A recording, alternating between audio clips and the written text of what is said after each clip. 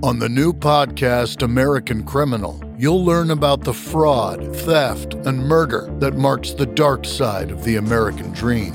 Like the Menendez murders, was it two greedy kids who killed their parents for money, or is there more?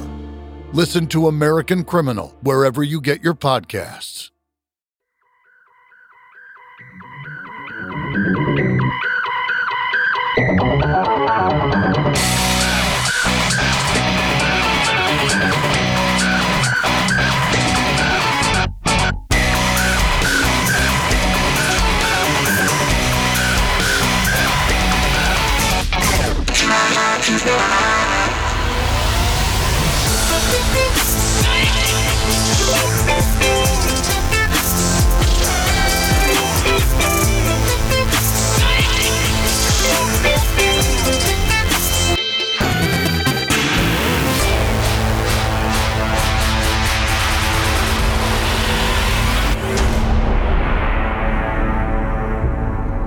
You're listening to the Career Musician Podcast with creator and host, Nomad. With 20-plus years of experience in the music industry, Nomad has done just about everything to earn a living as a career musician. From being music director to celebrity artists, playing iconic arenas and stadiums, composing for film and TV, and even playing your average local club gigs, he's done it all. Nomad's mission is to empower musicians across the globe with strategies for a sustainable career while blasting stereotypes, and to bring you tried and true wisdom from his colleagues in this crazy business we call music.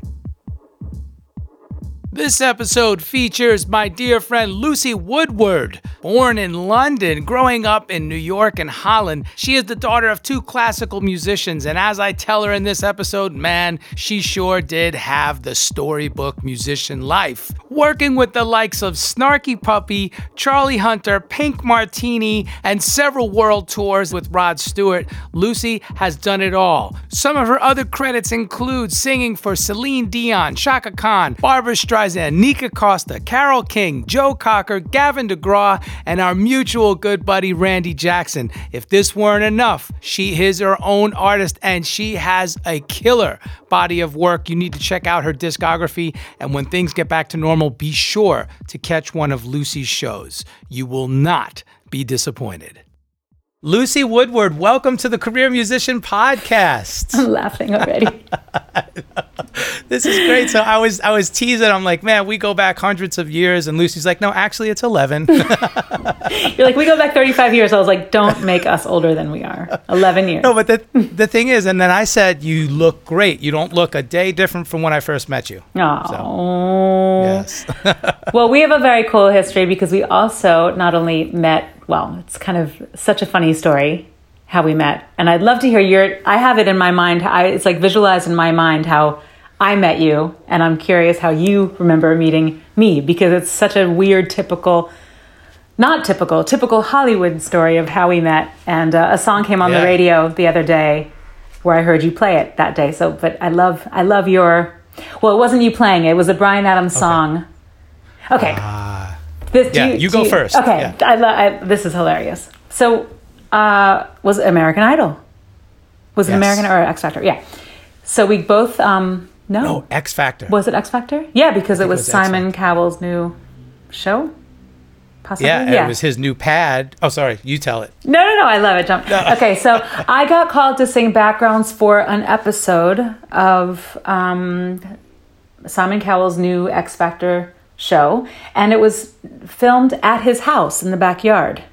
And so we had to, I guess, sing backgrounds, or I had to sing backgrounds for a few different artists, I think. And one of them was that Bryan Adams song. Someone did the cover of "Tell Me, Have You Ever Really, Really, Really Ever Loved a Woman?" And you had to play this whole like Spanish guitar. It was amazing. And I fell in love with your freaking playing because you're so amazing.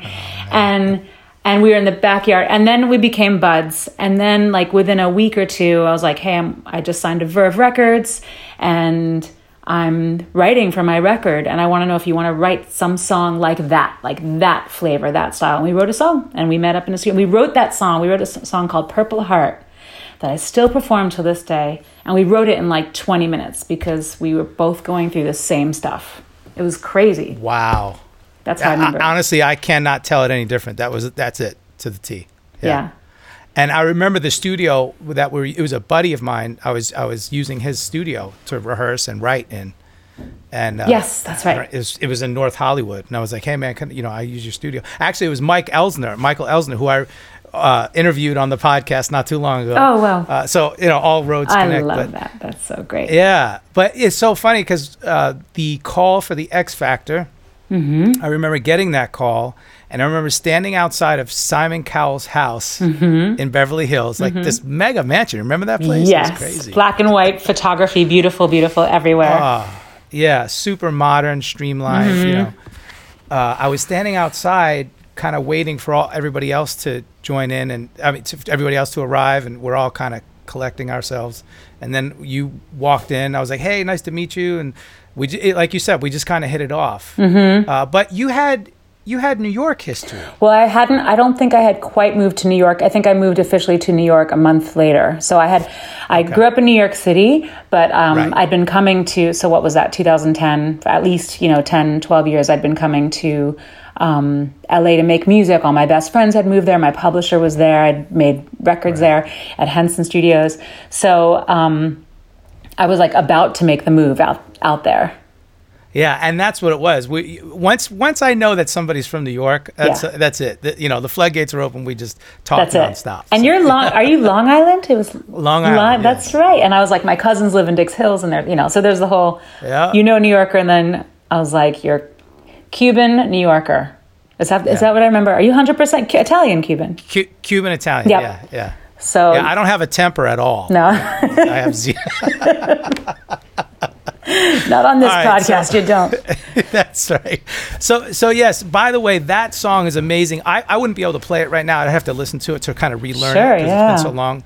But you've been playing it at your shows. I love that. And in fact, I think throughout the years, we've been on the road with different people, and we would text each other, and you'd be like, "Hey, I just performed Purple Heart. It's still one of my favorites." I'm like, every time you send me a text like that, I'm like, "Oh man, I love that song." That's so cool. And we actually, I mean, sometimes I do it as an encore. Sometimes I do it as like the opening song of the second set. Like it really sets a tone because I just do it with me and guitar. And actually the last 10 years, or no, not 10 years, like 5 years, I've been playing it more just with like baritone guitar. So it has this really dark, like super dark lullaby, and it's it's just don't even get me started about Charlie Hunter. Like I have such a guitar man crush on Charlie Hunter, so I want to get to that. So let's not rush. Okay. Freaking love you, Charlie. Okay, I'll tell him. He's one of my favorites. Amazing. Yes, please do.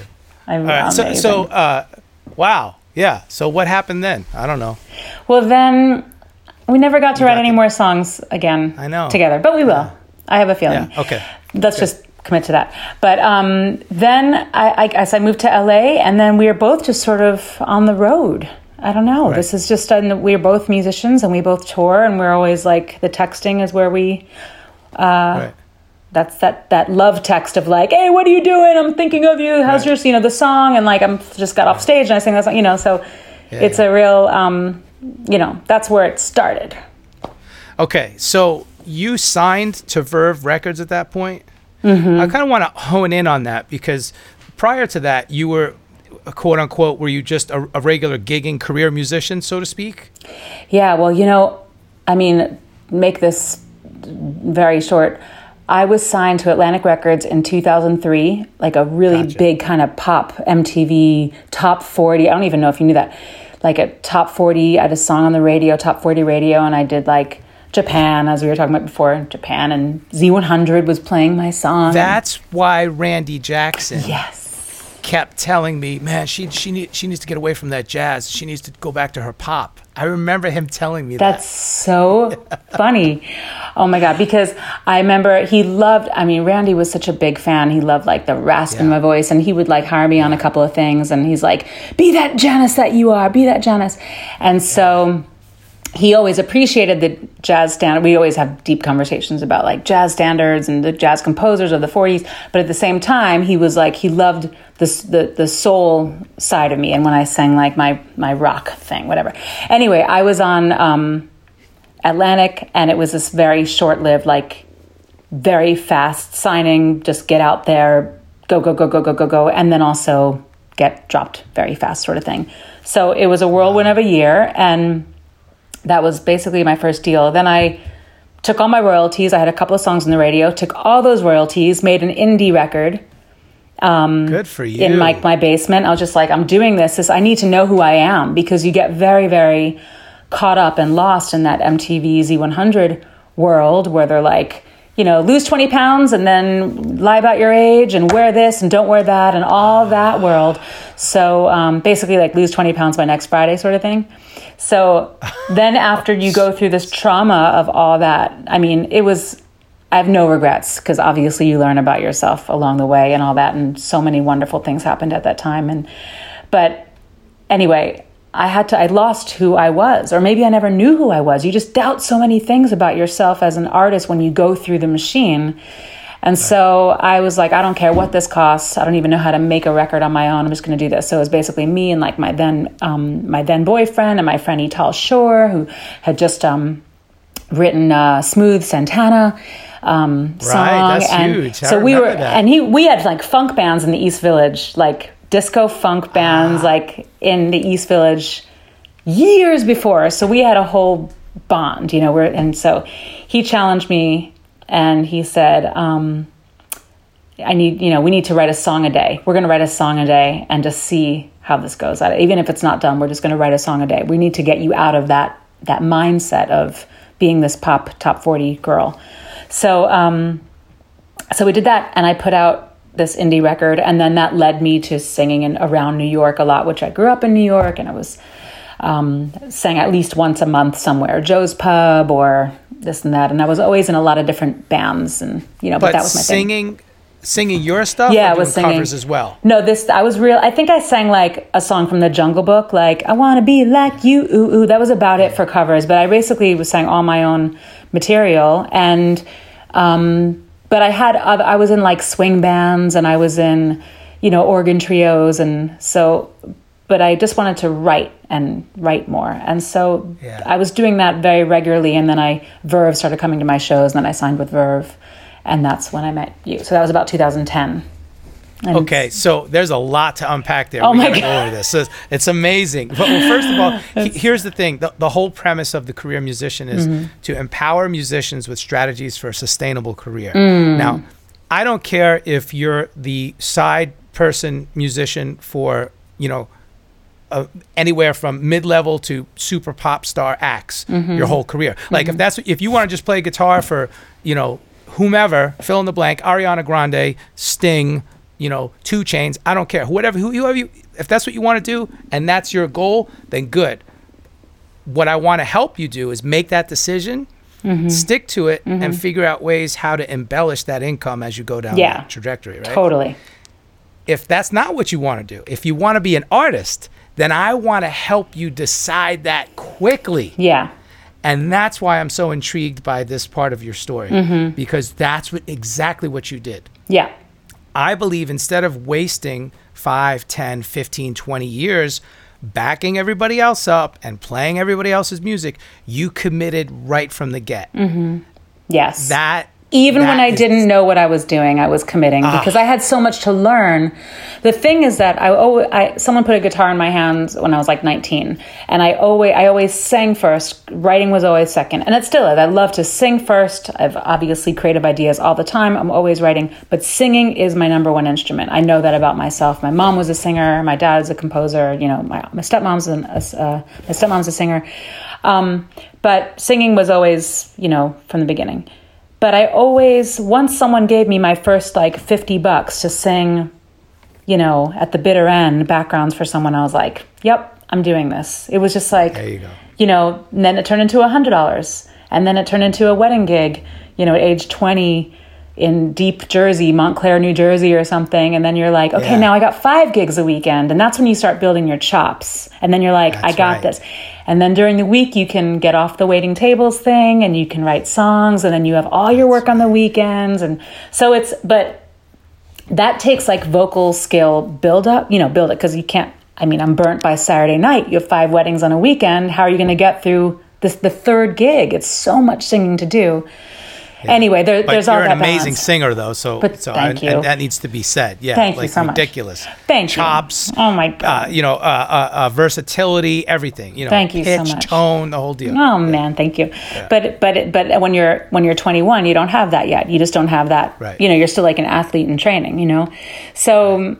Then I remember someone hiring me to do like my first jingle, and I was like, this is fun. I don't think I was fast. I remember that because he was like, okay, let's try it again. He's like, Lucy, I really, really believe in you. I want to have you be my go-to girl because I think you're musical and you're versatile and I think you can get this and I really want to make you a lot of money. And I was like, that's great. Right, yeah. So I remember my first producer really believing me. Lloyd Landisman, he's still in New York. He's a great keyboard player. He wrote Proud to Be Your Bud. I think, he has such history in the jingle, 80s, 90s jingle world.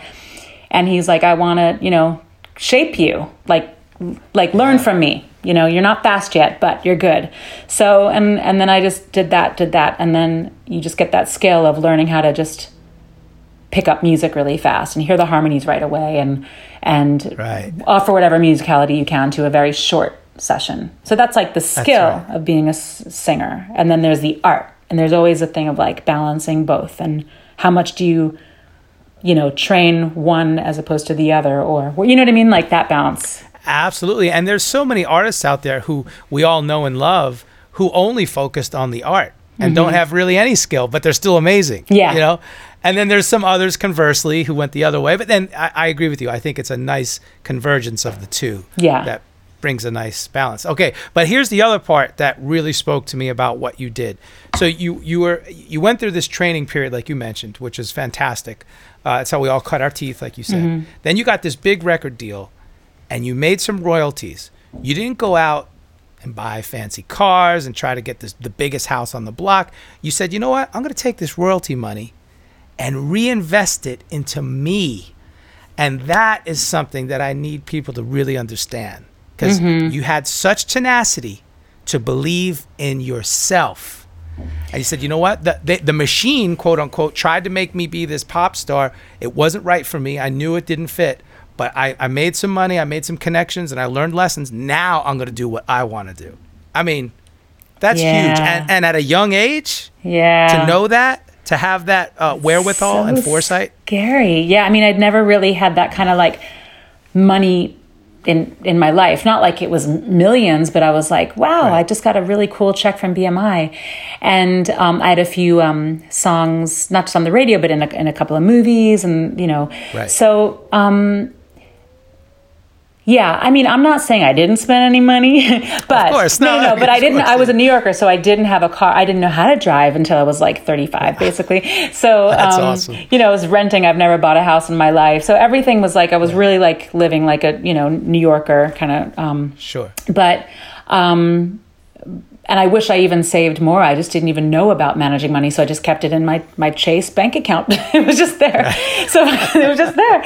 And so when, cause that's what I was taught. And then, so it was, and then when it came down to making this new record, I was like, I want to be able to play with it and, pay my friends properly. And I it's an indie record, so it's not a union gig. I'm just going to but I'll give the union rate. I want to do. That's the really cool thing about knowing what it's like to be a side woman, I feel like I have that skill. I know how one should be treated because I know how, Yes. So that's a really big thing. I feel like I'm more like a band member, I'm a band member of my own band. That's right. You know what I mean? Yeah, So, you're the band leader, band member, singer, front person, all the above. Yeah.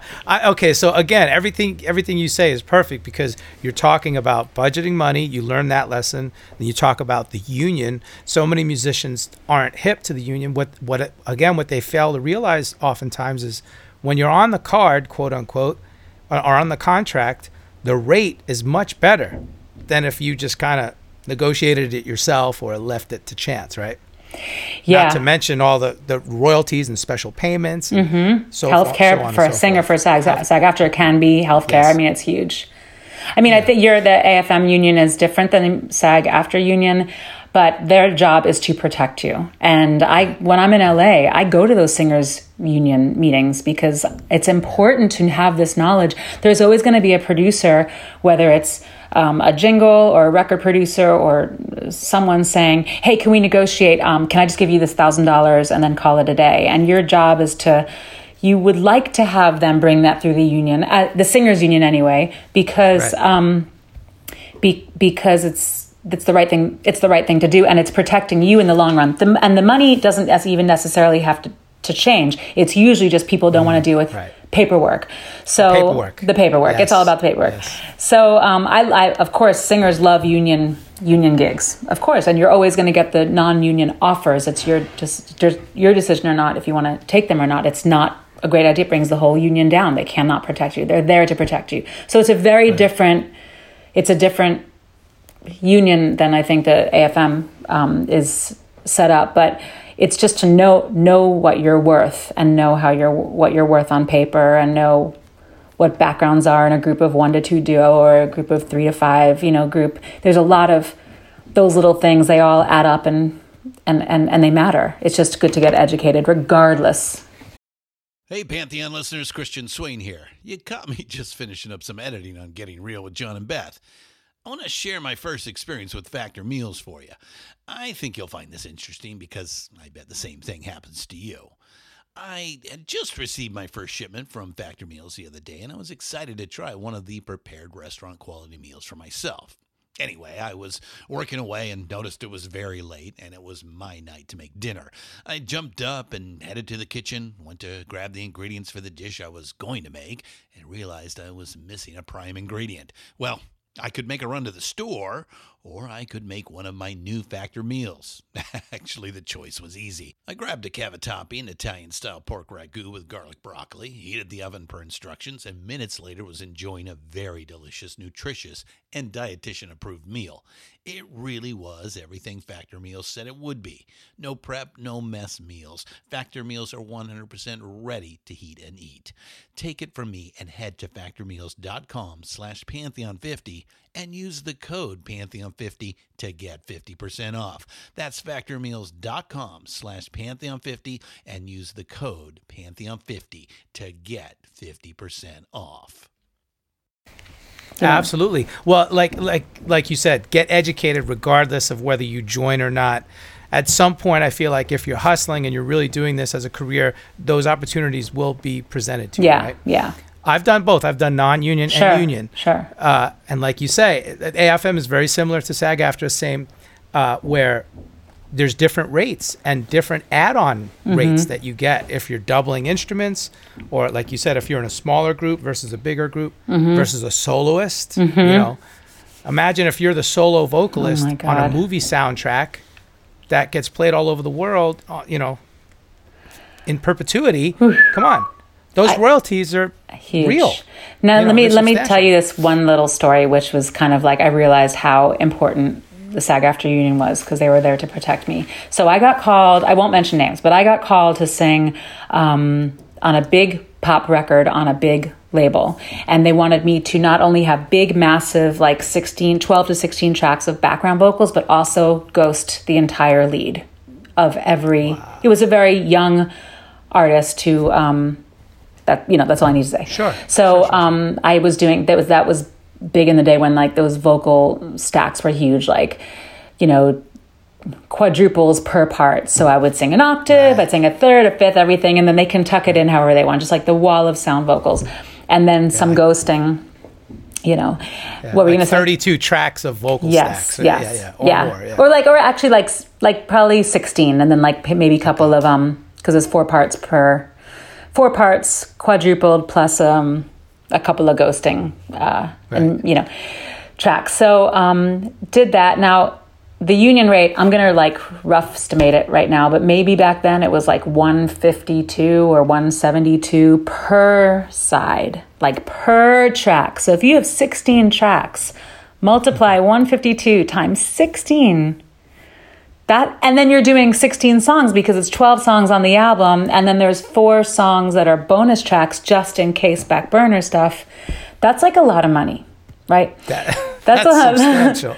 And that's a lot of money. So they said work out. I had to do my own contracts because me and the engineer knew what you know, he was cool. He was, and also back then, I think they changed this a little bit, but it used to be that if the song was longer than 3 minutes and 30 seconds, you get double or a half more. I think I might be totally bullshitting now, but if it was on a Sunday, then you get more. You know, but we were at our own. If you go overtime, right? if it's on an off day, right? Correct, yeah, things like that. Yeah. So I think that the engineer and I were on our own schedule. Like we just knew we had a month to get it done. So we were just like, hey, you want to do a vocal tonight? Cool. So I remember us working out all the timings, and then I was like, okay, I'm going to put this down legitly on this contract, like what I am really worth. And it definitely came out to over $50,000, you know? Yeah. And I was going to say it's close to 40,000. Something like that. I was close. Yeah. And then, of course, the label freaks out, like, you have to come down. And I was like, but I also, you know what? I was like, I knew who was playing on that record. I knew the double, triple scales that these guys were getting, the band, and I knew what studio they were in. So I was like, and I'm the one actually ghosting this girl to actually make her sound like a singer. Wait a minute, what do you mean? Like, I know what these guys are getting and where you're recording it. This girl, you know. So I met her once. She was never there, really. Met her once in the beginning. And so I did negotiate a little bit down. Yes, I got a nice check out of it, but I had to, it was like painful. The process of just the whole negotiating thing is tedious very work. Tedious. And also just a horrible, you know, you're negotiating your worth and there's so much going on. And you want to protect yourself. You put, you know, and at the same time, you know what everybody else is getting paid. So that's like the facts. That's the educated part of like, who am I? What can I offer? And am I being ripped off right now? There's so much thought. Man, so much stuff. And this is why I love talking to career musicians such as yourself with all this experience and knowledge, because this is the real deal, folks. This is the real shit. If you don't fucking pay attention, then you're missing the bus, because this, you're learning from people who have done it. I've done it. Lucy's done it. Our colleagues and friends have done it. So I always say, you're not really negotiating unless you're willing to walk away. Period. End of story. So hard. Like if you can't say, no thanks, I appreciate the call, but no thanks. How do you say no thanks? Then you're not negotiating. I know. No, there's no negotiation. It's crazy, right? Because then you're just settling. How do I say no? Well, of course, I always say no thanks with extreme diplomacy. Very polite and kind, and you know, never demeaning or facetious at all. But you know, oftentimes you have to know what's right for you. You just said it. You're negotiating your worth. Yeah. And it feels like sometimes it's your self-worth. It's not. Yeah. It's totally different, right? Yeah, you can't take it personally, you know? And they might be like, Lisa, you're the best one for this. Michael, you're the best one. You're the only one we can call. But you know that if you say, no, thank you, I really appreciate it, then they're like, okay, moving on. Who can we call next? You know, it's not that emotional. So it's just because it's our worth. We're living inside of our brain, our soul, our body. And we can get emotionally tied to it. And on the inside, you know, you're going to feel those feelings. But on there, as much as they're saying, you're the only person who could do this, you're not. Right. You know, no, you're not. So true. I know. Oh my gosh. I know. So you're not. So then comes the other side of what you said. Yes, and usually I say you're negotiating, but you're not really until you're ready to walk away. But look, we always make concessions. As long as the person that you're talking to on the other end is cool and understands and really respects you and what you do. Right. Then yes, of course we're going to make a concession. Sure. And you made a concession, but you probably made 2 or 3 months worth of income inside of 3 or 4 weeks, you know, or more perhaps, whatever it was. But that's the whole point. So yes, we make concessions as long as that person respects you. This is such valuable info. No, I know. Yeah, and something you just said a second ago that made me triggered something. Oh, yeah. Well, what you said is, if someone, they might say, Michael, you're actually the only person who can play this, and there are plenty of people who really, really do want what you have to offer, and no, there is nobody else who can play that part like you can. Michael, we need you. Though you can kind of tell the difference, who's bullshitty and who's not, because I know when I'm replaceable, and I know when I'm like, no, I know they really need what I got. And those gigs that come along, I would, because they want it from me, I would almost want to give it to them for free because it's like they know, you know what I'm saying? You got to do what you got to do. But because it's now they're calling, they're calling on your artistic vision and stamp, right? Right, which is worth way more than your rent. Yeah. But of course you got to know your worth. So there's all these little micro decisions to make in the process. It's so funny we talked about Simon Cowell because he created so many of these big shows that became, phenomenons over the years. I did the American Idols tour live in 2005. Right. And I did the first tour and it was great. And they paid a decent wage. And then they called me back to do the second year.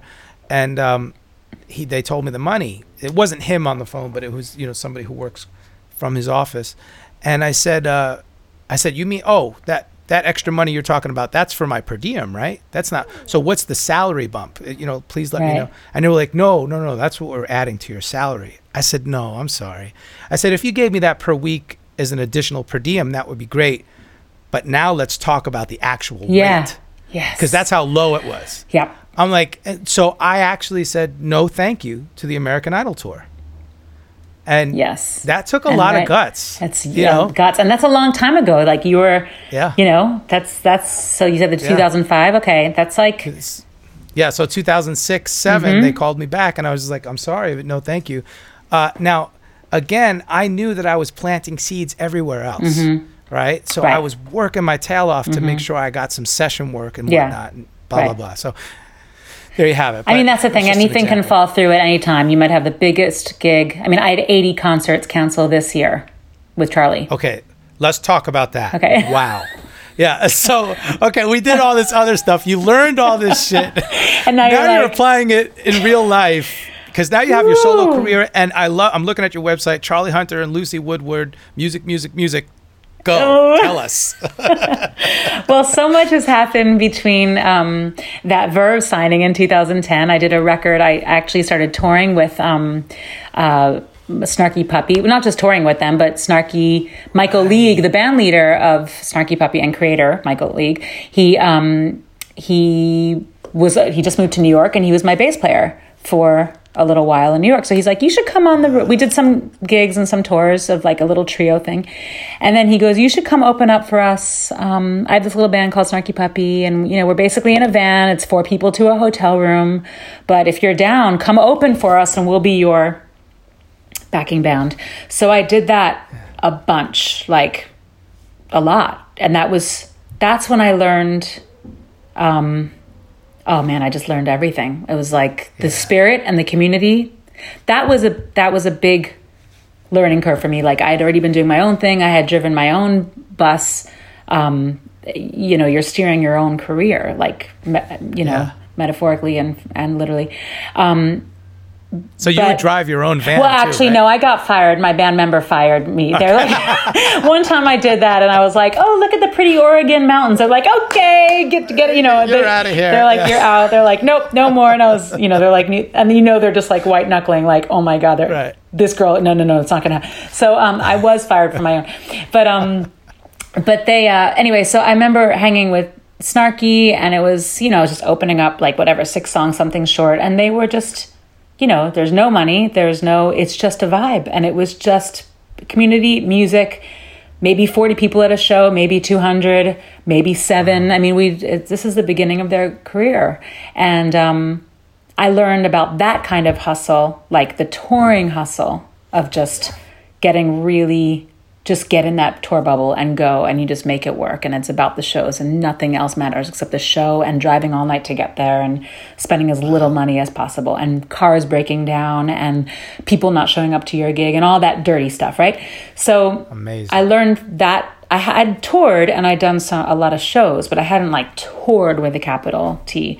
So that was my first taste of that. In the same year, I got called to sing to sub for Pink Martini. The lead singer of Pink Martini had gotten a last minute vocal surgery. China had gotten polyps out, and so I had to fill in. Them. They're so awesome. Oh, so awesome! And I had to saw learn. them at the bowl last year. Oh, exactly. Yeah, no, that and oh my God, they're so great, and they sing in like Croatian and Turkish and Russian, French. Man. So I had to learn this kind of like huge body of work really fast, and I was also in the middle of a massive breakup. So between Snarky Puppy and Pink Martini, this was like my heart was being healed, and this is where we've all had that. Anybody listening, you and I both know music is a healer.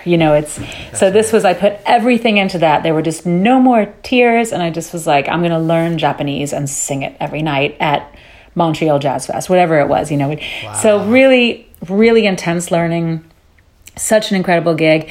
And then I got a call from Rod Stewart to join that. So this was like another kind of world tour. Well, Rod didn't specifically call me, but it was huge. One of those things where Conrad Kors, who's one of my best friends, he was a bass player and MD in that band for a while. Well, he was a bass player then for a long time. He had called me and said, "Hey, are you in LA? We're recording this Rod Stewart record. Can you come over and sing some backgrounds?" And I was like, "Yeah, sure. I'm going to the dentist now. I'll be there at 3 hours?" He was like, No. You have to come now. And I was like, and he's like, no, Rod's not going to wait. You have to come now. So I went, I turned around. And that's part of the gig. Sometimes part of the we gig. have to do that. Exactly. Yeah. So I just kind of went home, showered quickly, went there. And he also, one of the girls was, there were 3 backup singers and one of them was having a baby. So she was leaving for a while. So anyway, I entered the world of subbing for like 11 months and then I ended up staying. And that was another higher level of touring and really beautiful bubble. Rod was amazing and the band is my best friends for life. And so between Snarky Puppy squishing 4 people to a hotel room and business class Rod, I was going back and forth with this crazy touring bubble. Now both tours were amazing. The music on both tours was amazing. The vibe, the hang. One paid 0, one paid a salary. It was really. But I felt my heart was in the right place. I was just like, this is what I do. It was a really, really big turning point. So amazing. That's a great dichotomy to learn at the same time. Huge. Polar opposites, but so informative. Yeah. Wow. Oh my God. Yeah. Like really learn. That was probably 2012. And that was having that both in the same year, appreciating the crap out of both of them so much. Being obviously the Snarky gig was my original music and it was a more artistic thing. But the other gig, like Rod Stewart songs, singing Faces music at singing Gasoline Alley every night was like so much fun, Stay With Me. And it was a show. It's a whole different thing. It's costumes and, but learned so much from both of them. A big stage show too. Yeah. The persona on stage. Yeah. Yes. And learning, I was used to singing small little clubs and this was big screens of your big freaking face and, big moves and arenas and some stadium tours and then that came along with making records with Rod.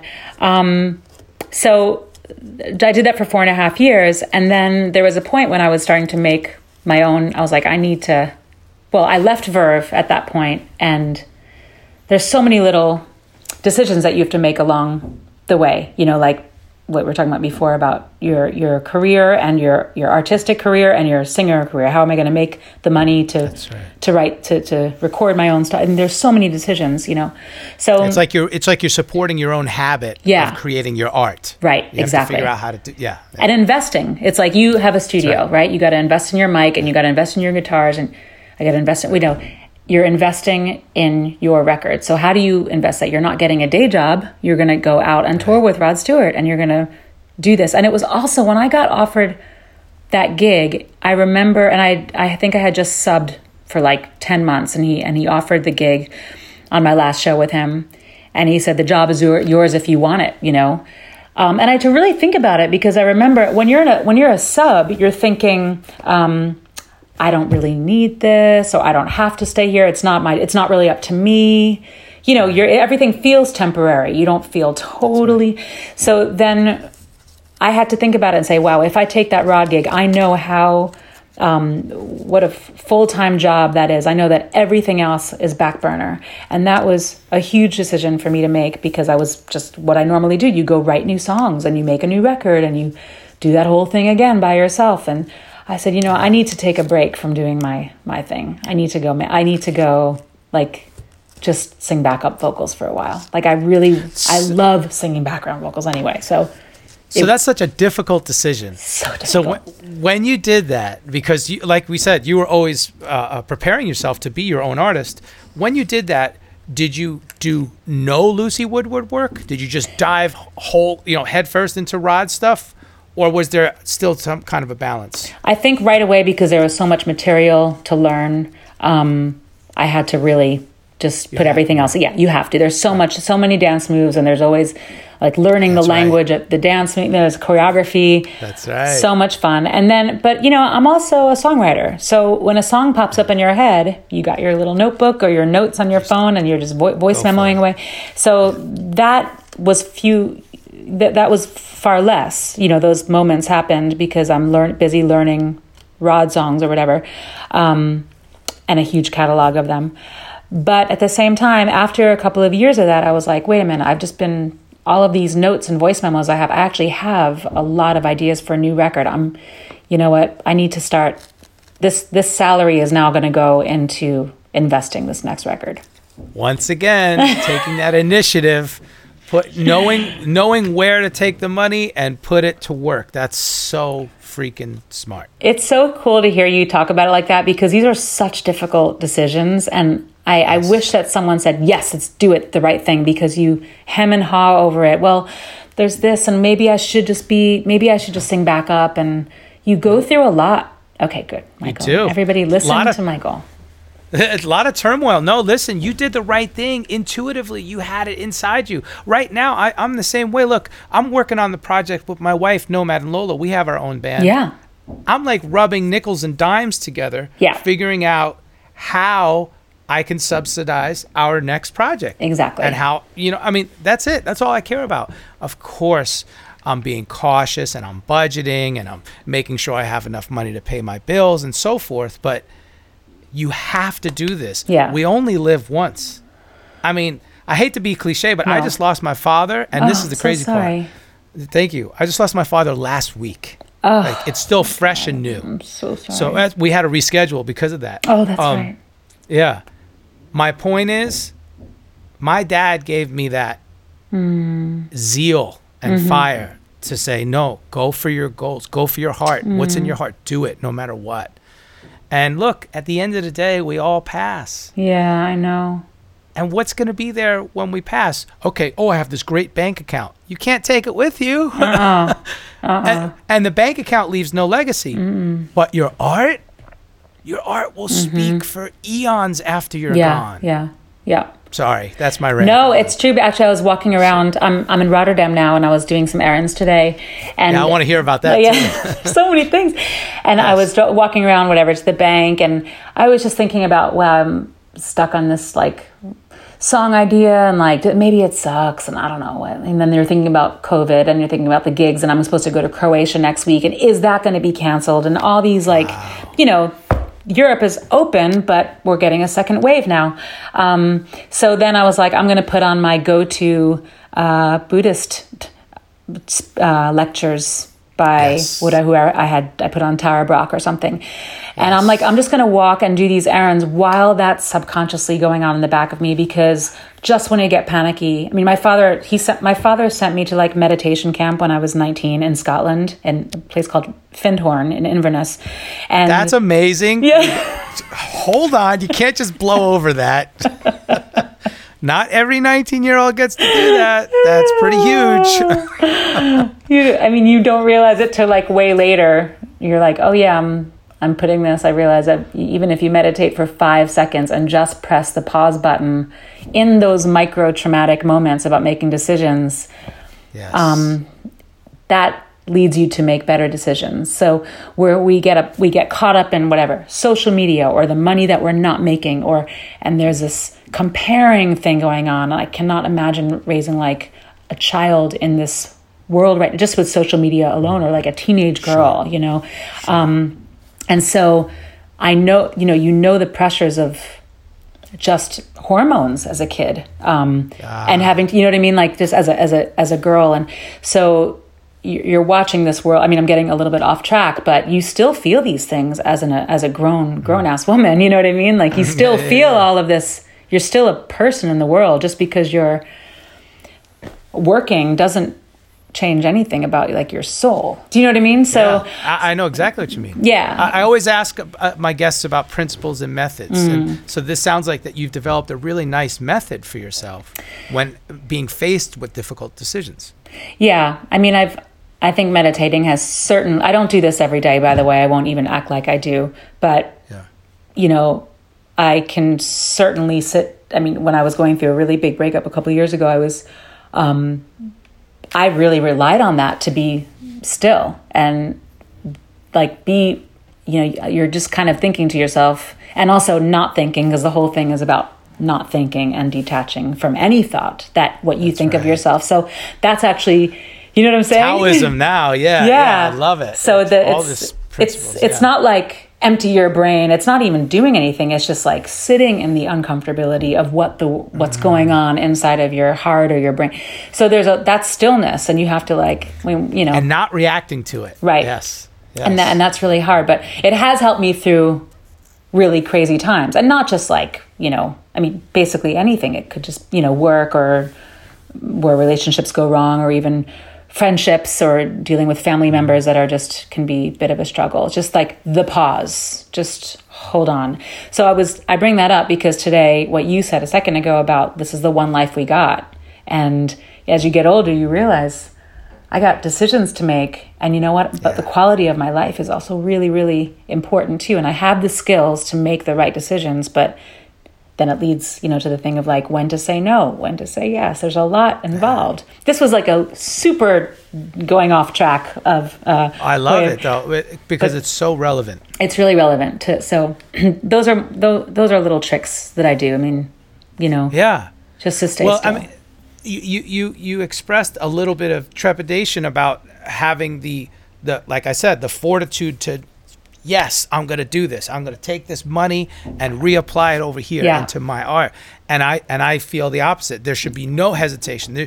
Yes, you should do that 100,000,000%. Yes. Like, go for it. Right. And that's where we went off. But right. I don't think we went off at all. I think it's perfect. Yeah, no, actually, it's a really good point, because then there are the decisions that you have to make. Like, say I was in the Rod Stewart band, and it's 4.5 years in, and I have all these songs, and I'm recording with one of my dear friends, Henry Hay in New York, and Michael League from Snarky Puppy. So it's like a New York community record. I'm going on tour, saving my money, running back to New York to record these songs, going back on tour. It took several years to make this because it's timing. And so, and then a million years later, you have a record. And then, so those little decisions up until that point, I remember starting to tell Di Reed, who was a backup singer then in the band, she was one of my best friends then, and I was like, I need to talk to you about, I think I'm gonna have to like leave soon, because I got to go do this thing, and I'm not really ready yet, but I just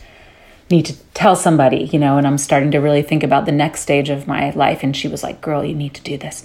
And the next thing was talking to the MD, and then management, and then when the right time is to tell Rod.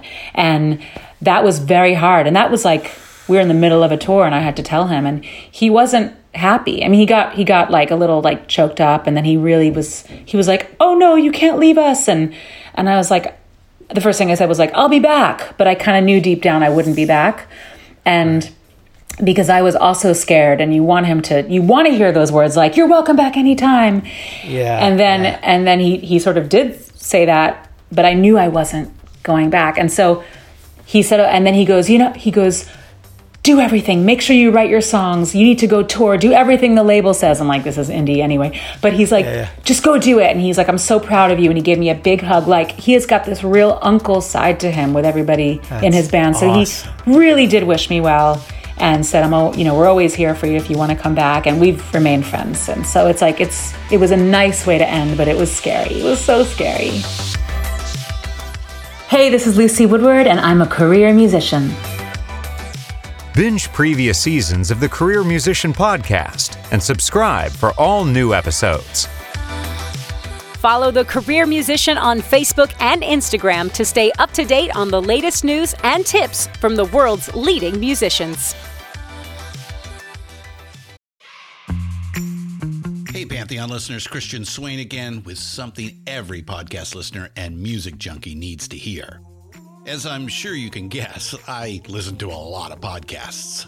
I also listen to a lot of music, so having high-quality headphones and earbuds are absolutely critical to my day. Oh, and I have numerous pairs. In fact, I have a junk drawer of used devices that have bitten the dust, so I've tried them all. Recently, I was sent a pair of earbuds by Raycon, and the first thing I noticed was the cost. Looks like their products are about half the price of other premium brands. Okay, that's cool. And the reviews seem pretty stellar. Okay, checks that box. So I got my Raycon everyday earbuds. A nice packaging to open, and what I immediately noticed were the pack of ear tips for sizing. I'll tell you, I have small ear canals. I know a flaw. So to see choices for the best fit, especially while exercising, oh yeah. And yes, they were immediately comfortable. Sound quality was great too. Plus, I have 3 EQ options that I love because I like more bass in my music and less in the podcasts. 8 hours of playtime for the battery is great as well. Surround sound, noise canceling, and awareness mode all included. I think I'm in business, and I just realized I've had them in all day. Like I said, super comfortable. Go to buyraycon.com/Pantheon today to get 20% off your Raycon order plus free shipping. That's right. You'll get 20% off and free shipping at buyraycon.com/Pantheon.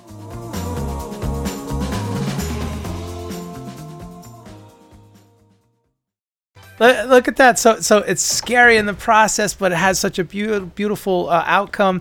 And I've seen his endorsements of you. Like he endorses you wholeheartedly. Yes, it's beautiful. He tweeted the record. Yeah, it was super cool. So nice. Yeah, and so I think amazing. It's like listening to your soul and knowing that I know that I couldn't make, even though his music is amazing and he's amazing, and that family was that band was a family, and I was just like, I need to. I'm ready. I got songs. I need to go do it. And it's going to be so hard. You know what it's like leaving a job that's been a job. Then I'm like, I'm back in the hustle game. Who am I? 4.5 years later? Woo! That's so scary. The same thing happened to me back in October 2019, a year ago. Now, actually. Now, October-ish, November-ish, I left Babyface. Yeah. And it's a huge, I'm just going to be blunt. It's a huge mind fuck at first. Yeah. You know, and then you have to go through your method of what you said, meditating. And for me, it was a little bit of meditating. I was actually meditating daily. Oh, good. Short spurts. Yeah. Just 10 minutes, but still. Yeah. You know, working out, journaling, staying focused. Mm-hmm. Just let it songs. Purging. Yeah. Thank you. Purging. It's huge. How'd you get through it? How did you get through it? Yeah. The first, let's call it November, December, January, February. The first 4 months were extremely difficult for me. I'm not going to lie. Yeah. I had some relationships with band members that were tarnished, unfortunately. You know, some things had gone, awry in the midst. Yeah. Although to this day, Kenny, Babyface Edmonds, and myself remain friends. We're fine. Mm-hmm. I will say this: always try to make it amicable. Mm-hmm. Never, don't flip tables and curse people out and go off on a tangent, because it's not going to be good for you in the long run. No, you got to stay kind. You have to stay kind. Exactly. No matter what happens, no matter what transpires. Yeah. I'll say that because it sounds like your situation was great because it came from you. Whatever the scenario is, just always remain calm and kind, like you said. It's the kindness that's hard, because we can all get tempered, and it's a crazy world. We're in a crazy world that we're in. Musically, and we're we're emotional beings. Yeah, as musicians, come on, look at us. I know. You have to be a wreck to be able to write. Can you imagine? From the muse, I mean, exactly, waiting for the muse to enter your soul. Yeah. Can you imagine? I mean, this is for you, but also for anybody listening. Can you imagine what life would be like without not just music, but without creating? Like, imagine if you had a normal, quote unquote, normal job, and you had no outlet for your emotional behavior. Who would you be? Well, I would be a cranky son of a bitch. Yeah. Exactly. Like, I noticed, I was down in Florida with my family for 2 weeks. My father passed. It was so emotional. I still have all this hurt but in love for my family and my mother.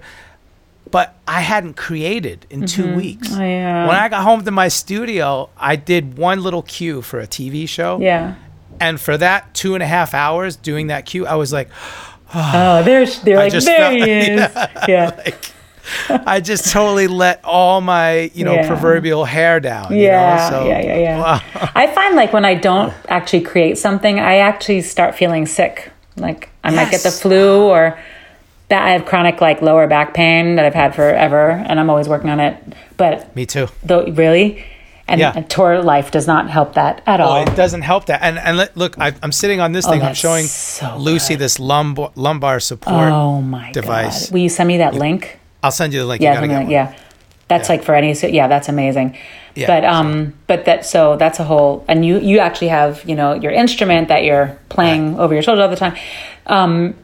But yeah, when I don't create, I actually start to feel sick or pain in my body. So this like we're very, very lucky. Feel incredibly lucky. We are. Mm-hmm. Now, so we are blessed. So great. The gift. It's so awesome. My dad always taught me having a talent is a blessing and a curse. Mm-hmm. Because it's a blessing because, like you said, not everybody has it. So it's we are grateful. Mm-hmm. The curse is oftentimes art and commerce just don't mix. So you're trying to figure out how the hell you're going to make a living, right? Mm-hmm. Oh my God. Hence why these conversations exist. Yes. Let's use that to bridge us back to music. Oh, yes. Charlie Hunter. You did ask me that like an hour ago. You had an 80-city tour that got canceled due to COVID?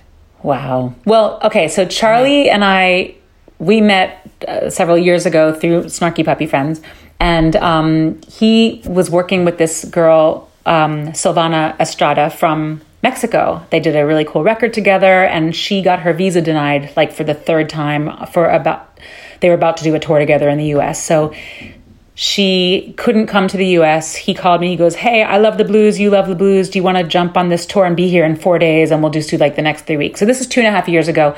This is me again. Notice like the pattern here. My mother always reminds me, she's like, you always get these gigs like as a sub, like Pink Martini, Rod, Charlie Hunter. Like I'm always filling in and then I like make it my own, but I don't know what that's all about. There's nothing really deep there to talk about, but but I also know that I work really, really well under pressure. That's what I've learned about myself. Like, can you do this gig in 5 days and learn like a shitload of music? So, and I like that kind of deadline pressure-y thing. So, went out and did this tour with Charlie like 2.5 years ago. And after the third gig, we're like, we need to record this. We need to really like do this. This isn't normally he goes out as like a Charlie Hunter trio, and he's like, let's just go record this. Charlie Hunter, Lucy Woodward. Let's do this. We're going to be on tour all the time. So we have How many songs did you record? We recorded that music was I think it's 11 or 12 songs. So we didn't, our thing was to take all really cool pop or old blues covers and like just completely transform them. So we do Terence Trent D'Arby's Wishing Well, we do an old Bessie Smith, we do Nina Simone. And then, so we did this record and I think last year was like 190 dates or something like that in 2019. And that's insane. Yeah, it was like driving across the country in a SUV a couple of times kind of thing. And every time I saw you on social media, I was always so ecstatic. I was like, man, because I love Charlie Hunter. Yes. I love you. I'm like, oh, come on. The best of both worlds. Cool. I learned so much from him. Also like musically, just as a trio, I've always had a big band, literally a big band, or a quintet or more. If I have budget, then I add 3 more horns just for fun because I love big backdrop. But Charlie was like, this is what I learned from Charlie, was like, he's basically, if anybody doesn't know who he is, he has his own instrument that is guitar and bass strings combined into one. Sometimes he plays 6, 7, or 8 string guitar. And so he pioneered that. Yep. Hybrid guitars, if anyone is interested. So it would be him, drummer, and me. And he taught me that the fourth instrument is the space around you. So when I'm used to all of this big, arrangement, this was a very different thing. So I learned a lot about how I sing, and also when to shut the fuck up and not sing, just because that's also a really big deal. And when you're playing this kind of funk, man, it's like, just groove, like space. Yes. Get it? I always say the same thing when I do a guitar solo. Yeah. So many guitarists are 90 million notes, and I'm like, can we hold on a minute and establish a motif? And expand on the theme a little bit, right? And take our time. Slow down. Take a 5-second pause. Right. That's exactly. I learned so much from that, and also again doing it like the hustle and driving a million hours across. Again, he was like, I'm going to give you a proper driving lesson so you can really do this. I was like, okay, but he never let me drive. Also, fired before I even got behind the steering wheel. I love how you can't ever drive. No, don't let Lucy drive. Don't let Lucy drive. Let her focus on her little singing in the back seat or whatever.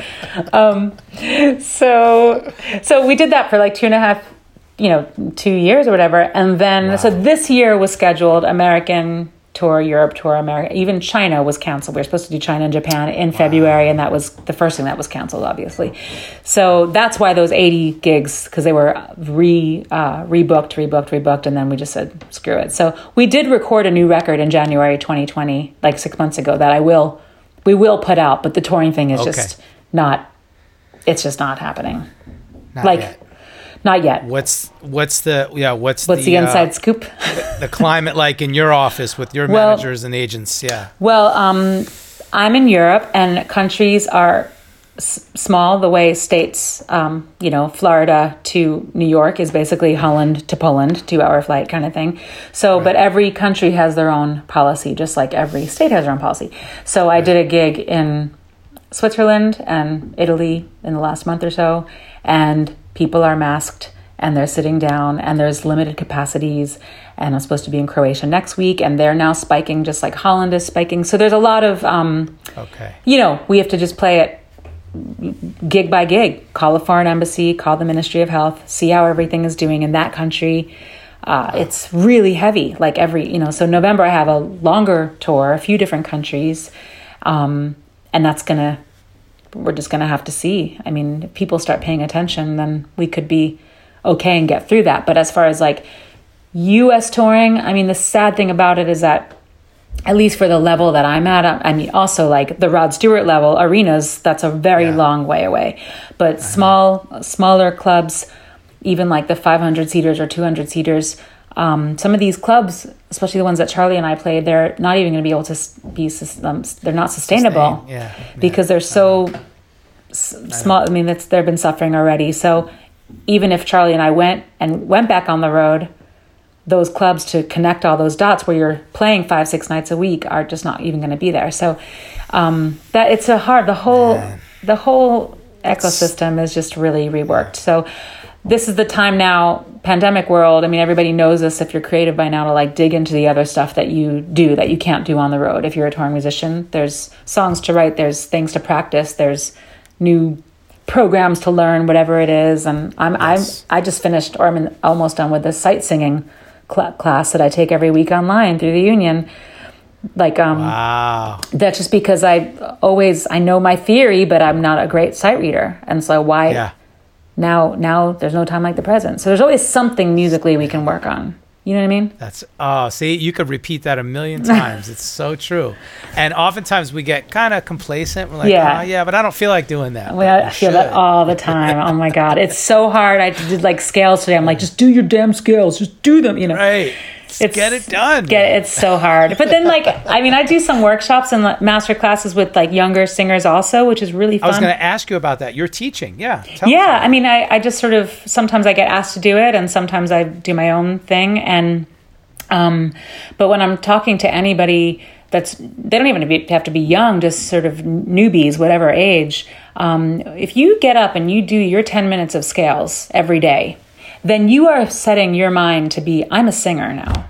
Or if you write for 10 minutes a day, you are a writer in that moment. It's like it becomes part of your fabric. And then you are just slowly making yourself that. And I tell myself that too. I'm like, great, I did my scales today. Cool. That's right. I always say consistency is key. Yeah.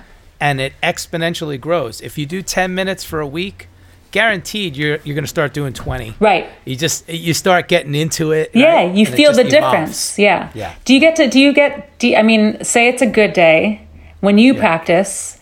Yeah. Or practice, it sounds such like a band camp thing, know. but you know what I mean? But like, if you're like, okay, I'm going to go to the studio and like mess around and like not necessarily turn on the computer, or like you just want to shed or shred some stuff. What do you do? How do you get into that mindset? I always hearing about this from other people too.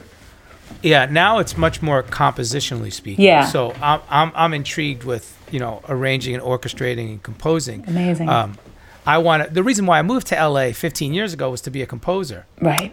Hello. Yes. It took a little longer than I had planned.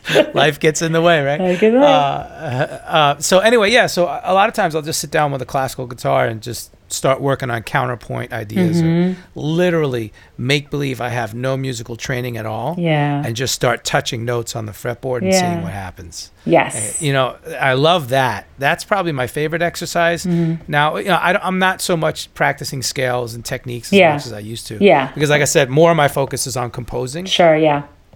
But much like you, I took an orchestration arranging class from the Union. Oh, great. Yeah. See, there's so much. So good. So many great resources. Yeah. So, and then different books. I still have this sight singing book sitting on my piano bench. Oh, my God. I look at it every week. I'm like, darn it, I need to do that. Sight reading for playing or singing? Sight singing. Singing. So actual singing. Sight singing. Yes. So I'm like, because I've been putting that off for years. It is so hard, isn't it? And like, your theory, it's like, but it's, as a singer, there's no, I don't have perfect pitch. I can't just go, this is C, Same so here. Yeah. It's a very different kind of thing to train, but at least, it's, I think it's cool. But the more you do it, I was on this class last night and I was like, oh my God, I'm getting this. I actually have I can do this at a tempo. This is so cool, So it's, and you can identify the intervals quickly, right? Yeah. That's the hardest part, the intervallic relationships. Totally. But anyway, so those are the little That's great. Little things just to keep those. It's like an athlete. You got to keep your tools and muscles sharp. And that's hard when you're used to being on the road, like you are, like I am. And then those muscles start shriveling up a little bit because they're not getting use. You start using different muscles. And then that's right. The muscles it's different. It doesn't mean it's better or worse. You're just not, I don't know. For me, it actually is a little bit worse because I'm not used to wailing every night. So right. If I'm singing, if I'm writing something, I'm like, oh, now I'm using only half of my range. But maybe it's just a different kind of approach to music. I'm like only using the lower part, but maybe that's okay too. Maybe not everything has to be a huge dramatic melody. So I'm learning about that stuff too. Maybe it's the power of the words as opposed to your huge range or whatever. You know what I mean? Yeah. So the dynamics that you're not so used to covering normally. Right. Chill dynamics. Yeah, exactly. Wow.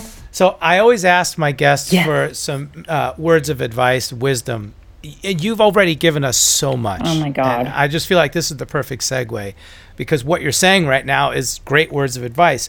Make use of your time, Anything else that you've learned over the years that you feel like, oh yeah, this is really important? God, I really can talk a lot, can I? Yeah, but it's so great. I love this episode. It's so organic. Okay, well, we're organic. And so informative. Okay. So. I think, we did cover so much about sometimes it's very hard to believe yourself when you know that there's an instinct that's right.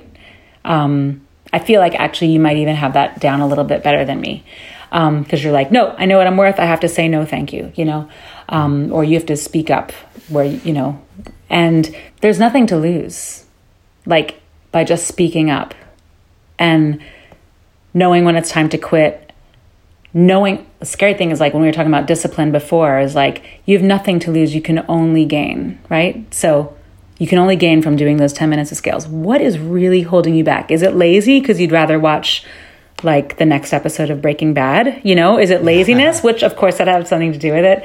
Right. But it's also like, you know, where there's so many things that pop up, like, where is this, if I'm practicing, what am I practicing for? There are no goals, especially in this pandemic time. There are no goals. Like, what, am I going to make a record? I mean, of course I have goals, but like, what are my, we're so used to we're such goal-oriented people as a human race, maybe as Americans. I'm an American living in Europe, and I feel like, of course, I know a lot of goal-oriented people, but Americans are like really goal-oriented with a capital GOAL. And I sometimes I get a little embarrassed about that, because there's like a drive that you're raised with. Go, go, go, go, go. And I don't like, are you happy? It's a really weird, it's a different kind of thing. And so, are you enjoying life for the moment that you're in? Right, We tend to gloss over that. Right, because we're just so busy. It's like almost like your destiny is the goal, but not the journey is a destination, you know. Right. So, but I mean, you know, so those are the things, like, what is holding you back? The fear. So I do think about that a lot, is like what is the thing that's really holding you back from doing those scales, or, you know, and right now with this pandemic, it's because it's hard to sort of set goals, because we don't know what's going on in the world, you know, right. and there's no, how am I going to release an album? And there's no tour. When I make music, there's a tour that's coming up. And wait, so what am I doing? So, anyway, it's just stuff to just like chew on. It's not really like words of wisdom or anything, but it's stuff to pay attention to. I think it's paying attention to how you feel, any weird human feelings that you have about what's going on right now in 2020. I think it's all very normal, but pretend it's not pandemic time. And go back to, like, you know, advice is just try to get closer and more peaceful with the truth of who you are. And that takes time and skill and getting fired and getting hired and all of the above, and working with very difficult people. Like that, you learn so much from learning with very difficult. You learn they're all lessons. That's okay. If we're going to take away anything, working with difficult people is the best gift you can get. American Criminal is a new true crime podcast from the studio behind American Scandal and American History Tellers. Every week, you'll fall deeper into the riveting stories of the country's most clever, craven, and cruel criminals. Fraud, theft, murder, and worse. Whatever the case, whoever the criminal, you don't know the whole story until now. The debut season tackles one of the most sensational cases of the 20th century, the Menendez murders. In 1989, young Lyle and Eric Menendez brutally shot their own parents. Prosecutors and the press said it was a multi-million-dollar inheritance that led two greedy rich kids to murder. But the picture-perfect facade this Hollywood family built hid troubling abuse. Could these teenagers have been driven to kill? Or was it even in self-defense? Listen now. Go to AmericanCriminal.com or search for and follow American Criminal wherever you get your podcasts. I'll say this. An understudy of mine recently came to me and said, I love what we do. I've learned so much working with you, and I want to finish this project just as long as I don't have to deal with that person anymore. I said, I'm sorry. I can't make that wish come true for you. Actually, you have to call that person right now after we hang up. I'm like, you know, look, this is part of the training. You have to go through it.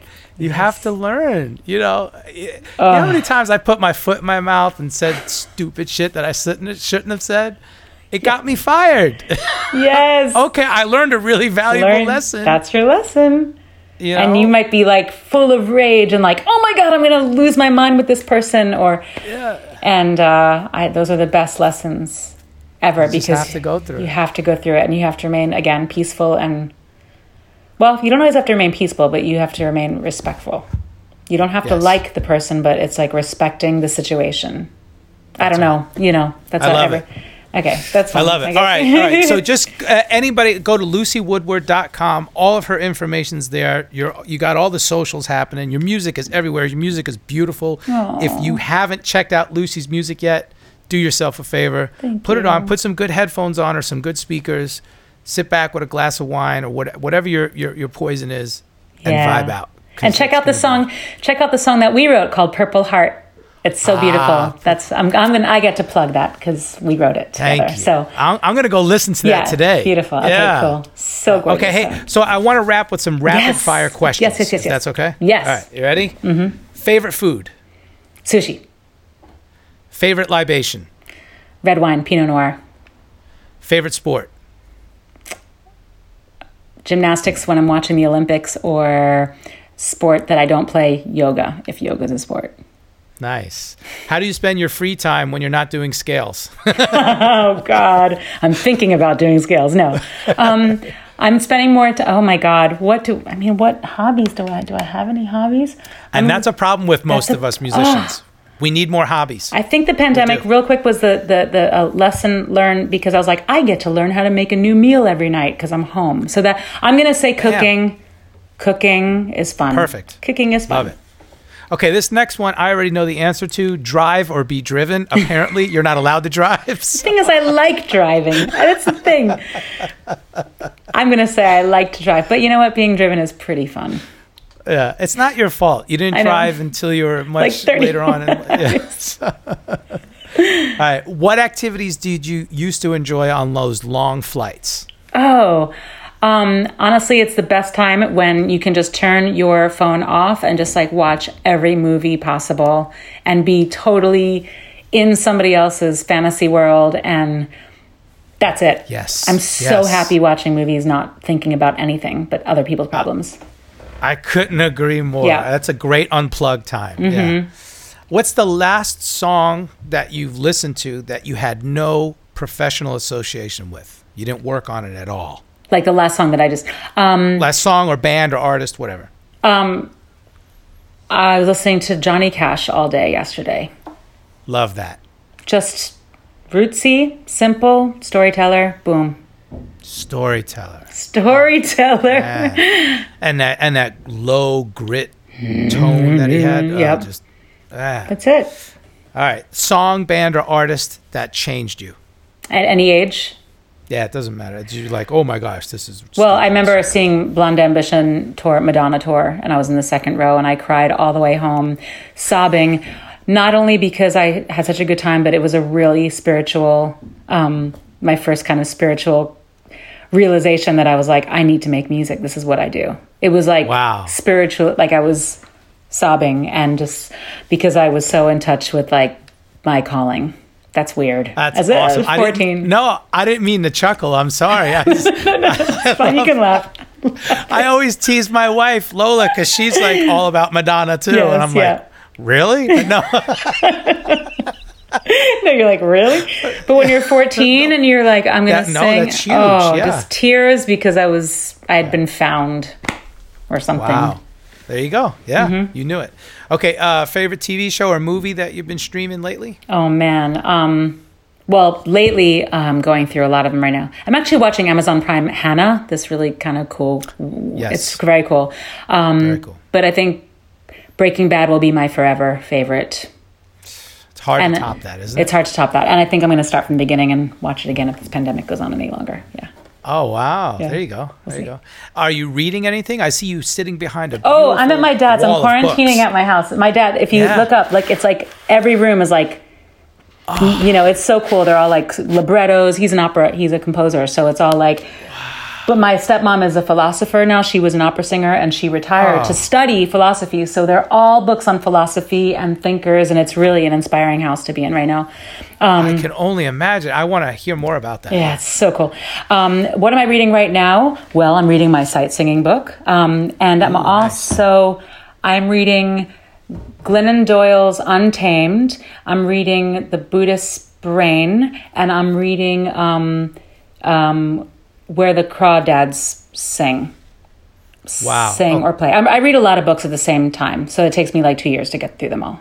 But that's so cool. And a lot of that, most of it went over my head, but I love the fact that you're so engaged. So, yeah. Wow. Okay, shop. Now let's talk about something less like so important. Let's talk about shopping. Online or brick and mortar? Brick and mortar. Yeah, when you can. I know. When I can. Especially in Europe, for crying out loud. You got the best stores. It's just stroll. Stroll and Oh, with the cobblestone pathways and everything. That's why it can be fun. I like to try things on. When you do online shopping, I'm like, what if it doesn't fit? Then you got to go to the post office and send it, That was so grandmother of me. Dream collaboration. You've had quite a few already, but if there was one you didn't have. I always think Steven Tyler. I just want to sing a duet with him, or just like a verse, or even just backgrounds, or just one line, or just echo him.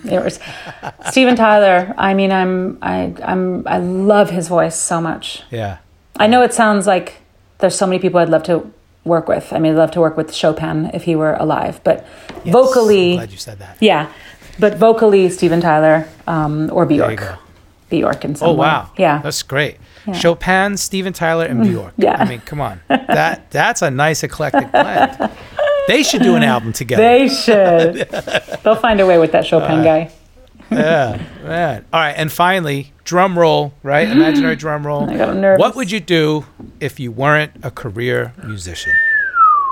You know what? I think I would be, and my mother would laugh at me if she heard this, but I think I would, because you can't try to be this, you just are this or not, but I would totally be like an academic. Like I would just be in studying something. Yes. I would be maybe a philosopher, or studying philosophy, or I just the idea of studying the brain and everything that goes around with thought, human behavior, and the brain. I would be in that world, which would be a lot of schooling, education. I would just be in that. I don't even know the words to call it, what to call it, but that would be. I love it. So into that. Amazing. You would be a scholar. I'd be a scholar. Yeah. I'm a student for life anyway, though, aren't we all? Amen to that. What would you be? Wow. I would, the scholar thing is a big deal. Definitely philosopher has always crossed my mind. I love the concept of that. I love architecture. I love interior design. Yeah. I love design. I love textiles and textures. Yes. Like I'm the nerd who, when you walk into a cool touching things up bar, I'm touching the walls. Yes. Like you go to in New York or LA or anywhere in Europe, you go to some cool bar and you're like, whoa, how did they think to put these things together? I'm touching stuff. I get it. Yeah. I get it. So neat. So that cool. with a nice glass of scotch. Some good music. Yeah. Come on. You're set. You're set. Yeah.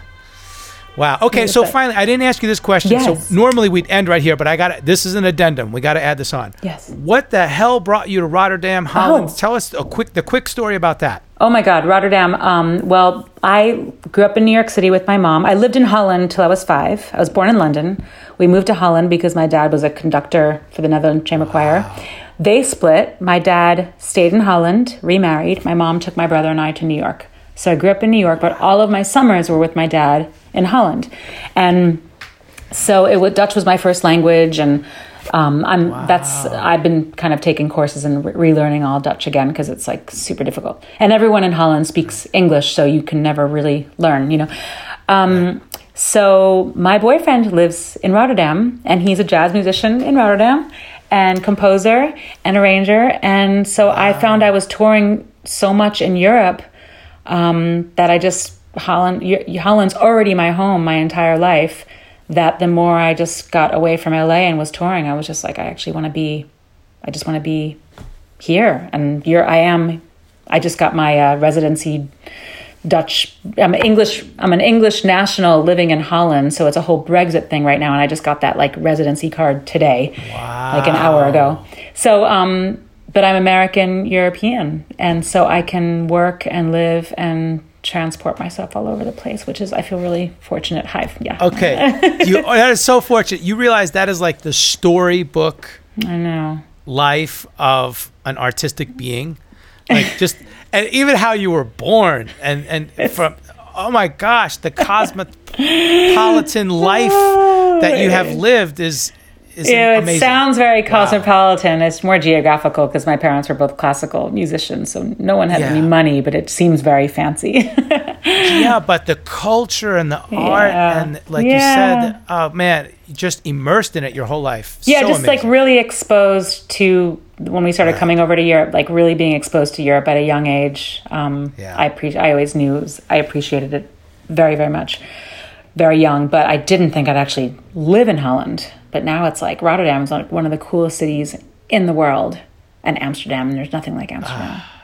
I couldn't agree more. I've only been like once or twice. To Amsterdam or Rotterdam? Yeah, to Amsterdam. Yeah. I don't think I've been to Rotterdam. Yeah, no. I've been to Amsterdam and Copenhagen, which is still close, but yeah. Yeah. Anyway. Yeah. I'm so gel. Oh, wow. So jelly. I'll send you photos of the canals. Oh, don't. It'll be like ripping my heart out. Come on. I'll be like, no, I want to ride my bicycle there. Yes, I ride a bike every day. Because everybody rides bikes. Yeah, I love that. I swear, I just want to say this, like, everyone, you might be 95 years old and you're riding a bike, and everyone is fit, but they're riding a bike from such a young age that I truly think their health care costs are down because of it. Like, compared to our country, it's just it's in the culture. And you still eat cheese and bread every day, and it's fine. I want to be European, so I'm so mad at you right now. But you're Cuban, which is amazing, the most amazing culture ever. So yeah, it is. It's a great culture. I love it. Yes. But yeah. Okay, Lucy, you have been an amazing guest. This has been awesome. Oh, thank you so much for having me. In the music industry, there are so many avenues to travel. Join host Nomad as he dives into the crazy world of entertainment, going behind the scenes to gain insider knowledge of how to maintain a healthy career in the music business. Your value is not determined by the gig. Learn more by listening to the Career Musician Podcast, streaming everywhere. I'm just a nomad, nowhere man, writing the songs in this one-man band. A nomad, yeah, I'm a nomad,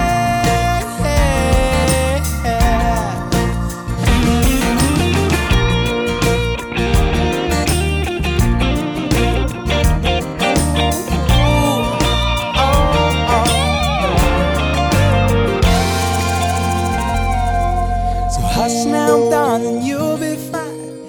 I'll be back this way. Hey, this is Nomad, host and creator of the Career Musician Podcast, and I am thoroughly stoked to be an official member of the Pantheon Podcast Network. Pantheon Podcast Network is the first of its kind as an all-music-based podcast collective. Please be sure to check us out at pantheonpodcast.com for more info.